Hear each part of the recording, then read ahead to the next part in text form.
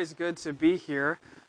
This is always a privilege. It's always a blessing to come into the house of the Lord, but it's always even more special when it's the house that you grew up in, so to speak. And I always come here and just memories just flood my mind of just growing up in this church. And so it's just kind of surreal that I get to come in here and preach whenever we are up this way. It is a blessing to be here. We made it, and we are not wet, even though it might be wet outside. So I'm glad to see you. I'm glad to see your faces tonight.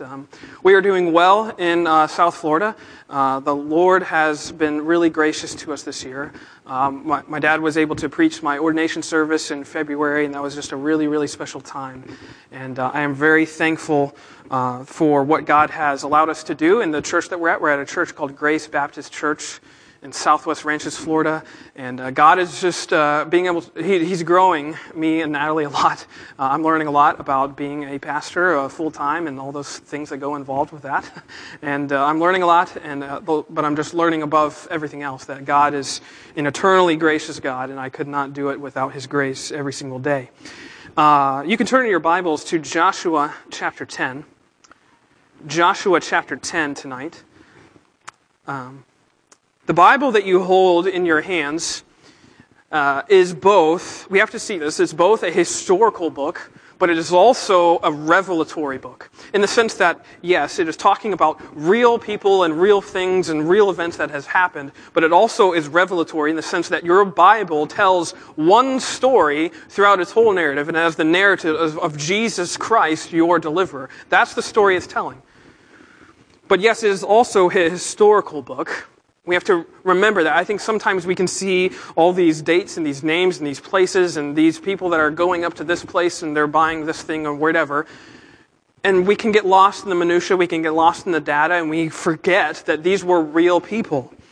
You know, sometimes the skeptics will say that this book that you hold in your hands is nothing but like a divine, not even divine, just a collection of Aesop's fables or something. It's myths, it's legends, it's stories. They're really good stories, really good literature.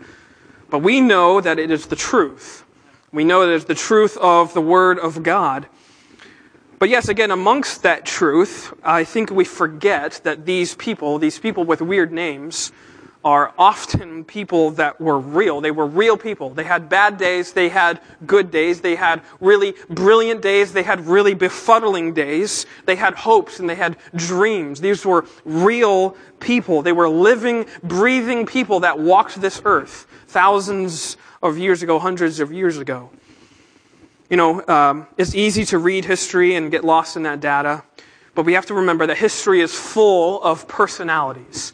And I want you to kind of see this here tonight.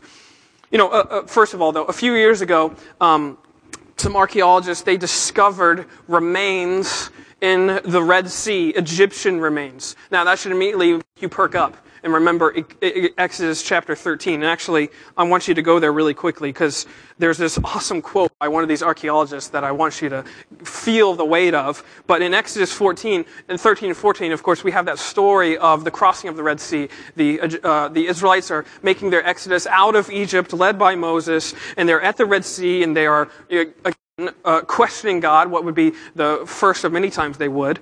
And look at verse 21 of Exodus 14. I love this. It says, "And Moses stretched out his hand over the sea, and the Lord caused the sea to go back by a strong east wind all that night, and made the sea dry land." That's important. "And the waters were divided. And the children of Israel went into the midst of the sea upon the dry ground." Notice that again. "And the waters were a wall unto them on their right and on their left. And the Egyptians pursued and went in after them to the midst of the sea, even all Pharaoh's horses, his chariots, and his horsemen." And then jump down to verse 26. "And the Lord said unto Moses, Stretch out thine hand over the sea, and the waters, that the waters may come again upon the Egyptians, upon their chariots, and upon their horsemen. And Moses stretched forth his hand over the sea, and the sea returned to his strength when the morning appeared, and the Egyptians fled against it. And the Lord overthrew the Egyptians in the midst of the sea. And the waters returned and covered the chariots and the horsemen and all the host of Pharaoh that came into the sea after them. There remained not so much as one of them. This is a miraculous story, an amazing story in the account of the Bible. But it was incredible to read this account of these archaeologists uncovering remains of thousands of bodies and skeletal remains and chariots and artifacts and whatnot. But what was most telling is one of the archaeologists. He said this. Listen, he said, "The ancient soldiers, these Egyptians, seemed to have died on dry ground." The positions of the bodies and the fact that they were stuck in a vast quantity of clay and rock imply that they could have died in a mudslide or a tidal wave. And we should all be nodding, yeah, we knew that. Of course, that's right. And these stories are kind of cool, right? They add weight to what we read in the Bible. They bring historical weight to what we read when we read our scriptures. But I have two conflicting emotions when I read stories like these. And I'll tell you why. Number one, I'm intrigued by the historical value of uncovering ancient artifacts. Yes, that interests me. The fact that we can still find remains and artifacts and all those types of things from centuries gone by, millennia gone by, is something that is interesting to me. But on the other hand, I'm also a little bit saddened by the attention that these stories get. And I say that because it's so easy for Christians to gobble up like piranhas these types of stories. As if they didn't believe their Bible before, but now that we have the story, aha, see, I told you, we were right all along. It's just like how sometimes, Christians, we like to gobble up the celebrities that name Christ. Chris Pratt, he mentions Jesus Christ in his acceptance speech, and Christians everywhere like, see, we're cool. Look at us. Or Justin Bieber starts singing worship songs, and we're like, look at how relevant we are. That's awesome. We like to gobble up these things to make us feel relevant, to make us feel like we matter. And we're attracted to stories like this because, again, we can say, look, I told you, we were right. But the Bible was right even if they didn't find the remains in the Red Sea. The Bible is true in and of itself. It doesn't defend its veracity. It's its own representative in a court of law. The Bible is its own truth, and it assumes its authority. It doesn't go around trying to defend its authorial claims. God's authority and sovereignty isn't proven by verified history. History verifies God, not the other way around. These stories in your Bible that you hold, these historical accounts, are weighty and important because God is God, not because they find the remains of some ancient artifact. It's because God is Jehovah.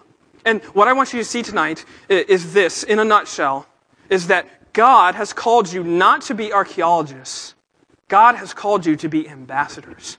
And there's a big difference between the two. And that's how we should approach the Bible. Not trying to look for ways and evidences and proofs that authenticate its truth. We are just proclaiming its truth. That's our mission. That's our job. And we shouldn't need these artifacts. We shouldn't need these signs to sort of say, see, that's true. Aha, see, now I can get behind this message. By doing that, I think we often prove that we're like the Pharisees in Mark 8. Flip to Mark 8, because this is a really fascinating account. We prove just how much we are like these Pharisees when we are clamoring and clawing after these sort of historical accounts that seem to, quote unquote, prove Scripture. Mark 8, what a fascinating chapter. At the beginning, in Mark 8, verses 1 through 10 or so, we have the account of Jesus feeding the 4,000. Now, he is already, in Mark's account in Mark's gospel, we've already had the scene of Jesus feeding the 5,000. That was back in Mark 6, I believe. And Jesus walking on the water. And now he's feeding 4,000. And look at verse 8. Mark 8, verse 8, so they did eat and were filled, and they took up of the broken meat that was left 7 baskets. Again, there was leftovers. And they had eaten were about 4,000. And he sent them away. And straightway he, that is Jesus, entered in a ship with his disciples and came unto the parts of Dalmanutha. And the Pharisees came forth and began to question with him, seeking of him a sign from heaven. I just have to stop and laugh at that because he just fed 4,000 people. And what are they doing? Jesus, give us a sign that you are the Messiah. I think there's a little bit of irony there. And I love this next phrase, especially in the King James, where it says, and Jesus sighed deeply in his spirit.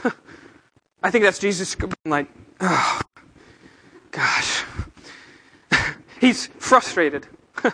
He sighed deeply in his spirit and he says, why doth this generation seek after a sign? Verily I say unto you, there shall no sign be given unto this generation. And he ends up going into a boat and going across the sea. And the rest of Mark 8 is fantastic. But I think we are often like those Pharisees. We have God's word in front of us, and yet we are still clamoring and saying to God, Lord, give us a sign, and we will get behind your mission. And that leads me to say this, that the way that we defend the Bible reveals the way that we view the Bible and its author. Are you going out and searching for proofs and evidences before you get behind this message, or are you taking this message and that's all you need? Because it should be all you need. And that brings me to what I want to talk about tonight especially, which is Joshua chapter 10. You can flip back there. I want to talk to you tonight about the day unlike any other day.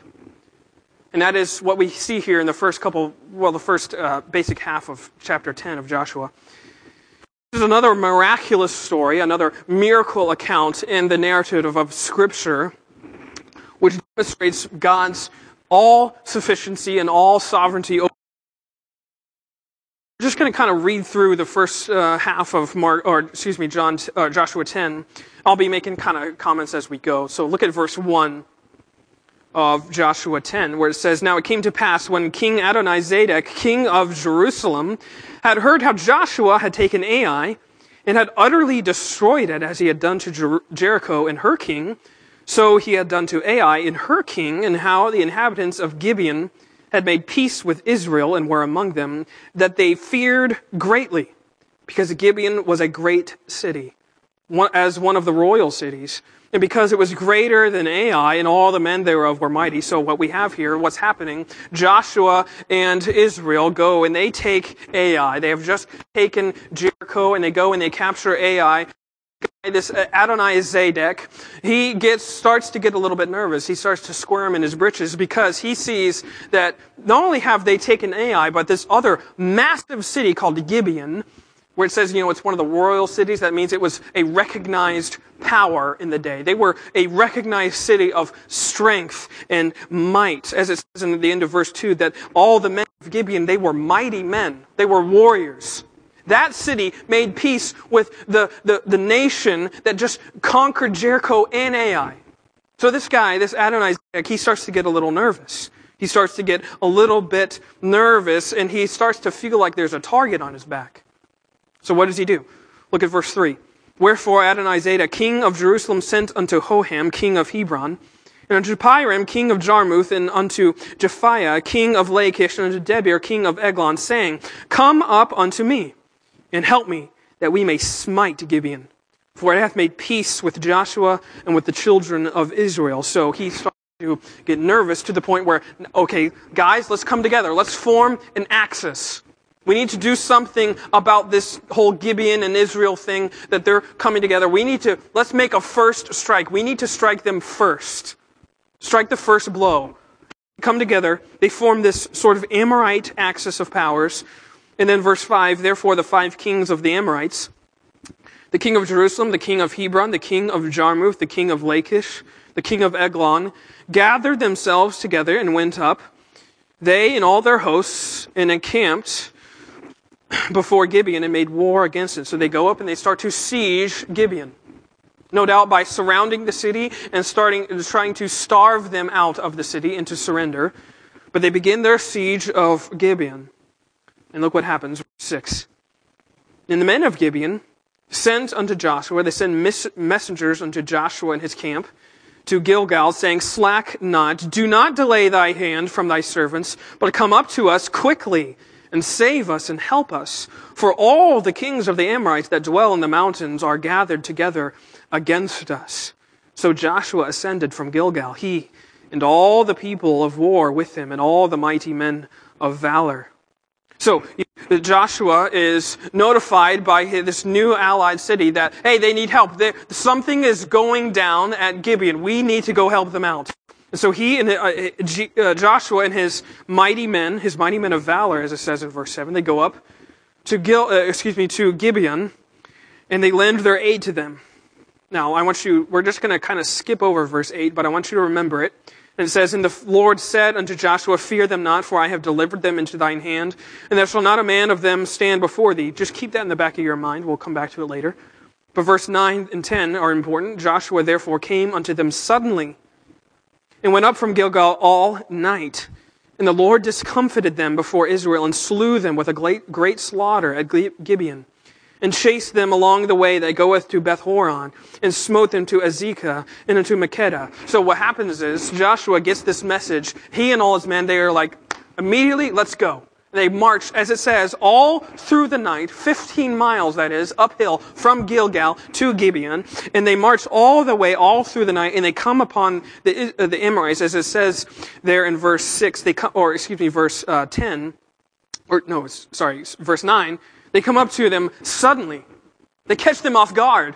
They catch them by surprise. And I love how it says, also in verse 10, how it says, And the Lord discomfited them. That means the Lord embarrassed them. The Lord confused them. And He confused the Amorites by an army that had been marching all night long. You think that's not a miracle of God? Yes, it is. But I love verse 10. Because look again at who's doing the action in verse 10. And the Lord discomfited them before Israel. And the Lord slew them with a great slaughter at Gibeon. And the Lord chased them along the way that goeth up to Beth-horon. And the Lord smote them to Azekah and unto Makkedah. The Lord is doing this action. It's not necessarily Israelites. It's the Lord through them. And that's why we have this awesome verse in verse 11. Look. Because they start to run away, these Amorites, they start to flee because they're embarrassed. And look what it says in verse 11. And it came to pass, as they fled from before Israel and were in the going down to Beth-horon, that the Lord cast down great stones from heaven upon them unto Azekah, and they died. This is an awesome phrase. They were more which died with the hailstones than they whom the children of Israel slew with the sword. God got this victory.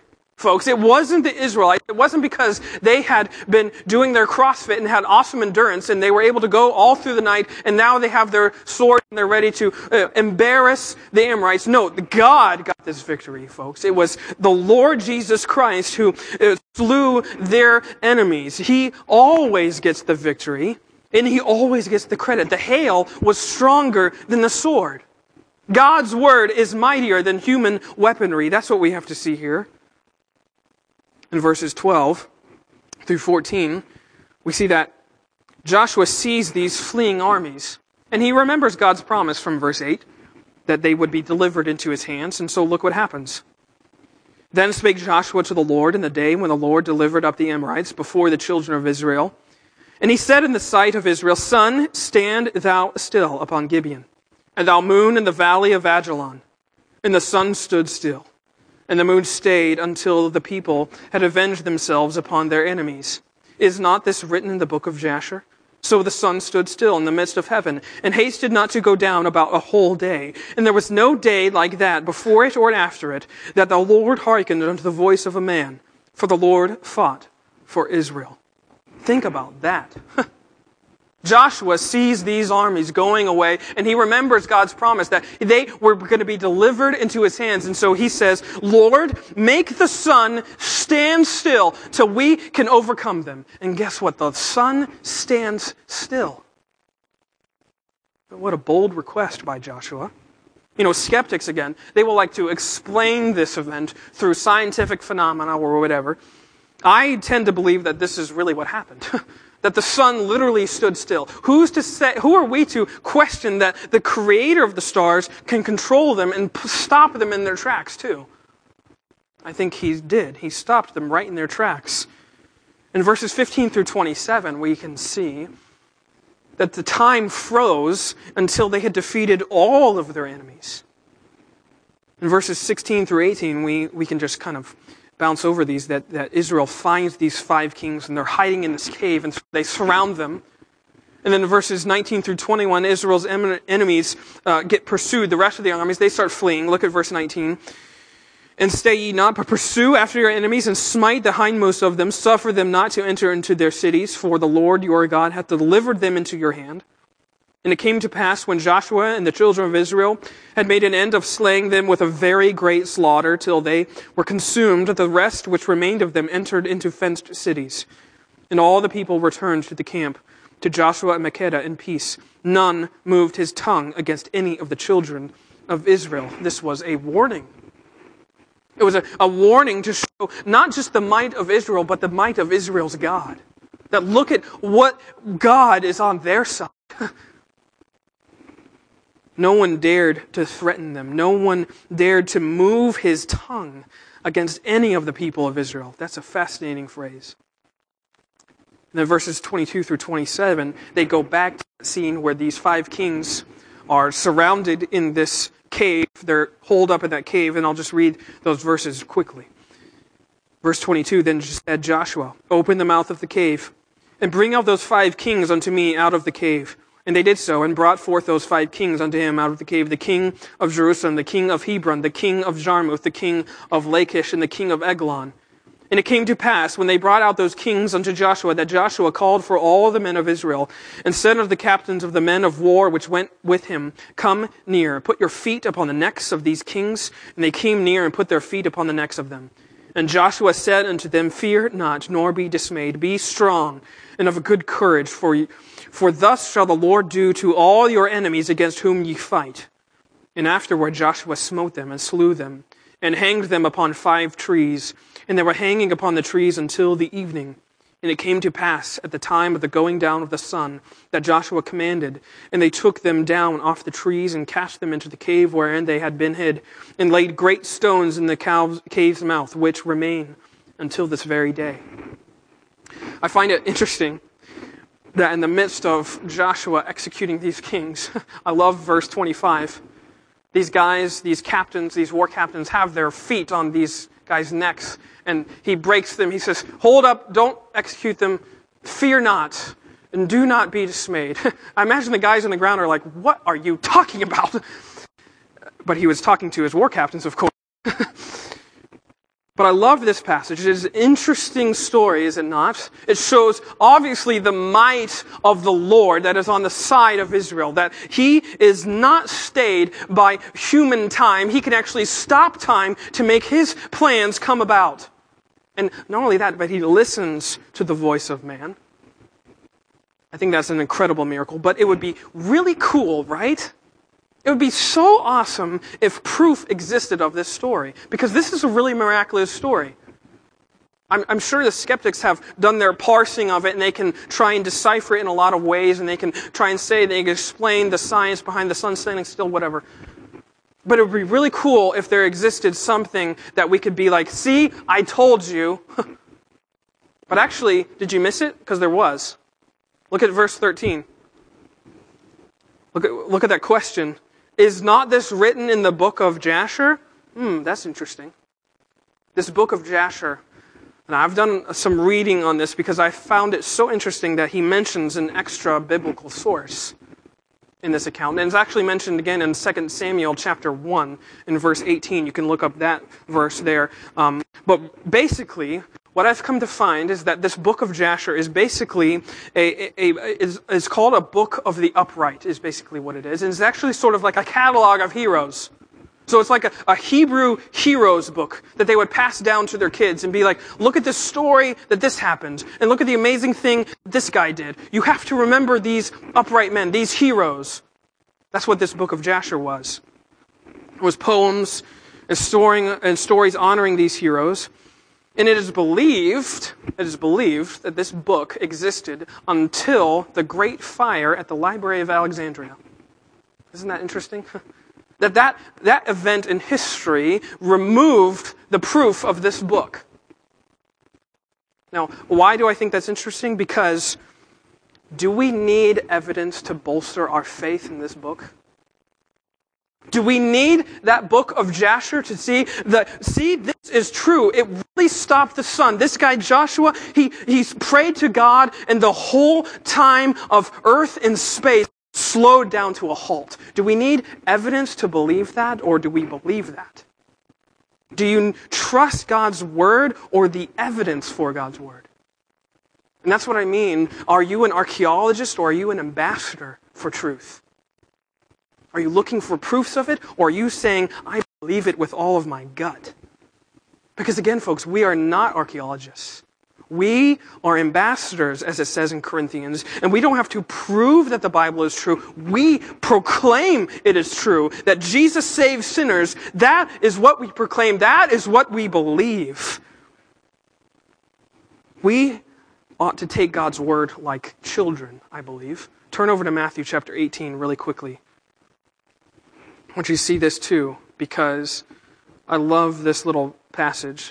Matthew 18, the disciples, they're always bumbling about. They're always trying to decide who's the greatest. God is doing miracles, and they're like, Jesus, who's the greatest?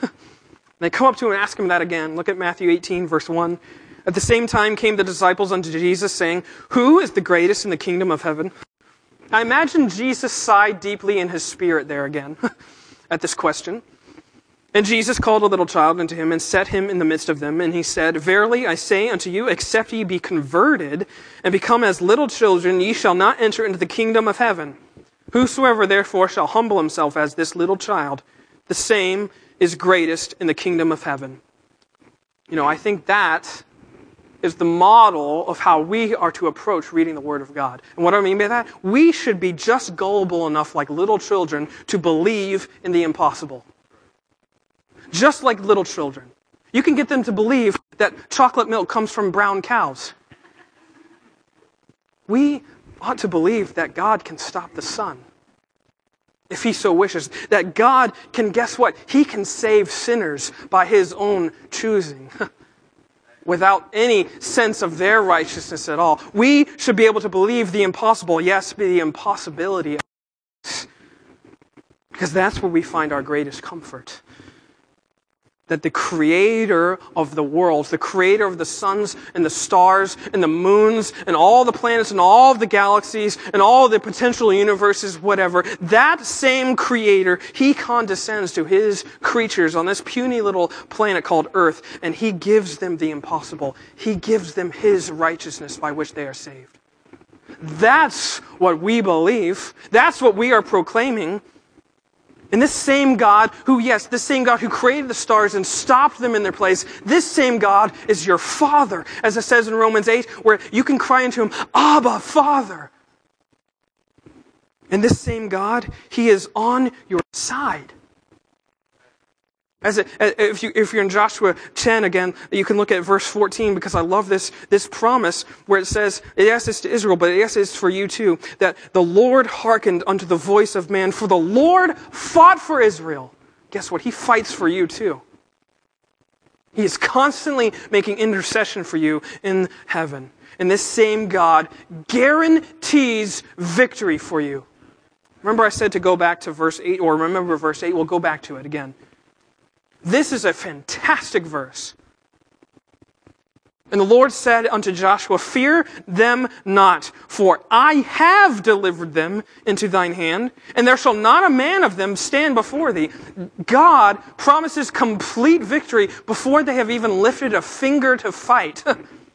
I have already delivered them. I have already defeated them. I have already slayed all of your enemies before your hands. You don't have to worry about anything. Hey, guess what? I have already provided for you the righteousness upon which you need to stand. That's God's promise to you. You, Christian, you are fighting from a stance of victory assured, not victory that has to be attained. You fight from victory, not for victory. That changes the Christian life, people. Because just as God predetermines and promises victory for Israel, you live a life from victory. You know the story. You know the ending. Jesus won. That changes what you're living for. You're not trying to fight for something. You already have it. You just get to live in light of the victory that Jesus has given you. And that's the promise of the gospel, because it assures us that we can never really lose. Because Christ already won. So guess what? And this is the Bible. You can be happy losers. Actually, that's Spurgeon. Listen, I love this quote from Spurgeon. Had a way with words, obviously. But Charles Spurgeon, the great preacher from London, listen to what he says. He says, "Oh, we may never hesitate to be bad losers for Jesus. They who lose all for Christ will find all in Christ." And I would say amen to that, because we can never have to fear what we might lose, because we are never truly losers if we have Jesus on our side. The same God that is on your side, that promises you victory, that is in your corner, that stops the stars in your place, this God controls everything, and there is nothing too small or too great for Him to intervene. You know, a couple weeks ago, actually it was right after we moved into our house. Some of you, if you're on social media or whatever, you may have saw it, we lost our dog, Chloe, for 9 days.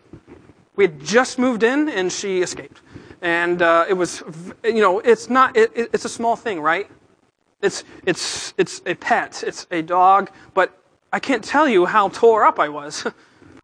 Because obviously, we've had Chloe ever since Natalie and I were married. She's been a part of our family. And I just remember, I've cried out to God, but I remember crying out to God, searching for that little stupid puppy.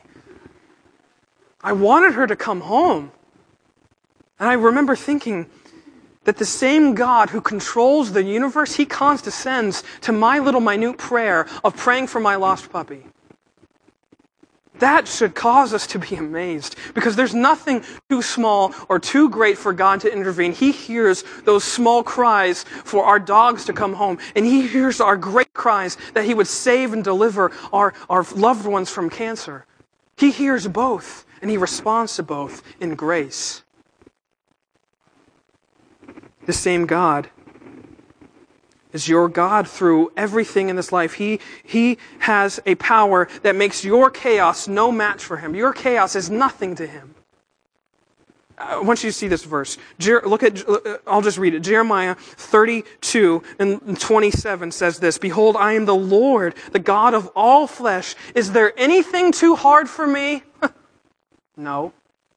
He can stop the sun in its tracks. And I don't believe that because I read it in the book of Jasher. I believe that because God said it. So yes, He can stop the sun in its place, and He can deliver me from my sins, and He can help me rescue my lost dog. That's the immensity of the God that we serve. Dealing with those mighty things and those little minute things. And He deals with them all the same in His boundless grace for us.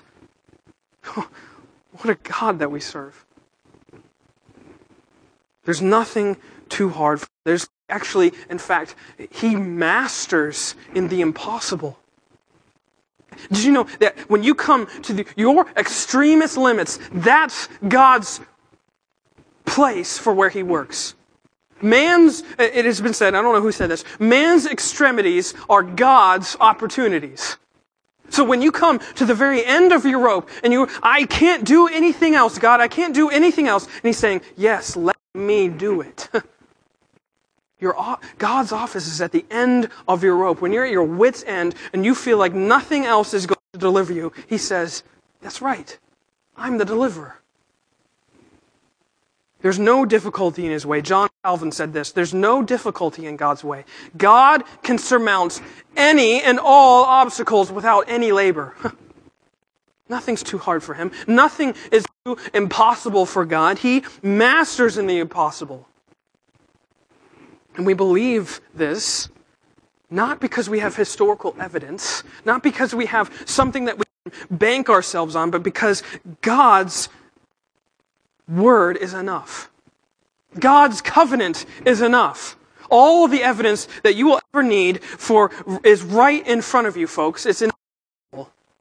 That's all the evidence you'll ever need that God exists and that God is true and that God has promised to save you from your sins. It's right here in this book. I hate to keep quoting Spurgeon, but I was reminded of this as I was praying tonight, that Spurgeon also said, visit lots of books, but live in the Bible. I have to tell myself this often because I get this from my dad. I read a lot of books. I think I'm reading like 9 or something, which is very, very, very inefficient. Do not copy that practice.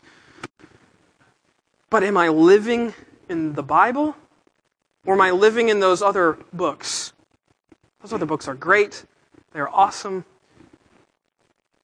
But am I making this Word of God my meat and my sustenance? We don't need another miracle, folks. We don't need another sign. We don't need something else. We have a miracle right in front of us. It's this book, a book straight from heaven. It's the Scripture. It's the Lord's love letter to us. That's our chiefest comfort, that God has provided us all the miracles we could ever need right in front of us in a book that we can open on our iPhones at any time we want. That's the glory of God. It isn't found in the miracles, but it's found in His mercy that comes down to us. Minute creatures that we are, this God of miracles, He chooses to shower us in every single second of every single day. That's our source of confidence. So as ambassadors, we have to ask ourselves the question, are we confident in the proof of the message, or are we confident in the person of the message? Because one will operate as an archaeologist, always looking for things that can verify their beliefs. And one operates as an ambassador that just says, you have said it. I believe it. God, use me. Where's your confidence? Is it in something else other than the Bible, or is it in the Bible alone? The God of the Word alone. Let's pray.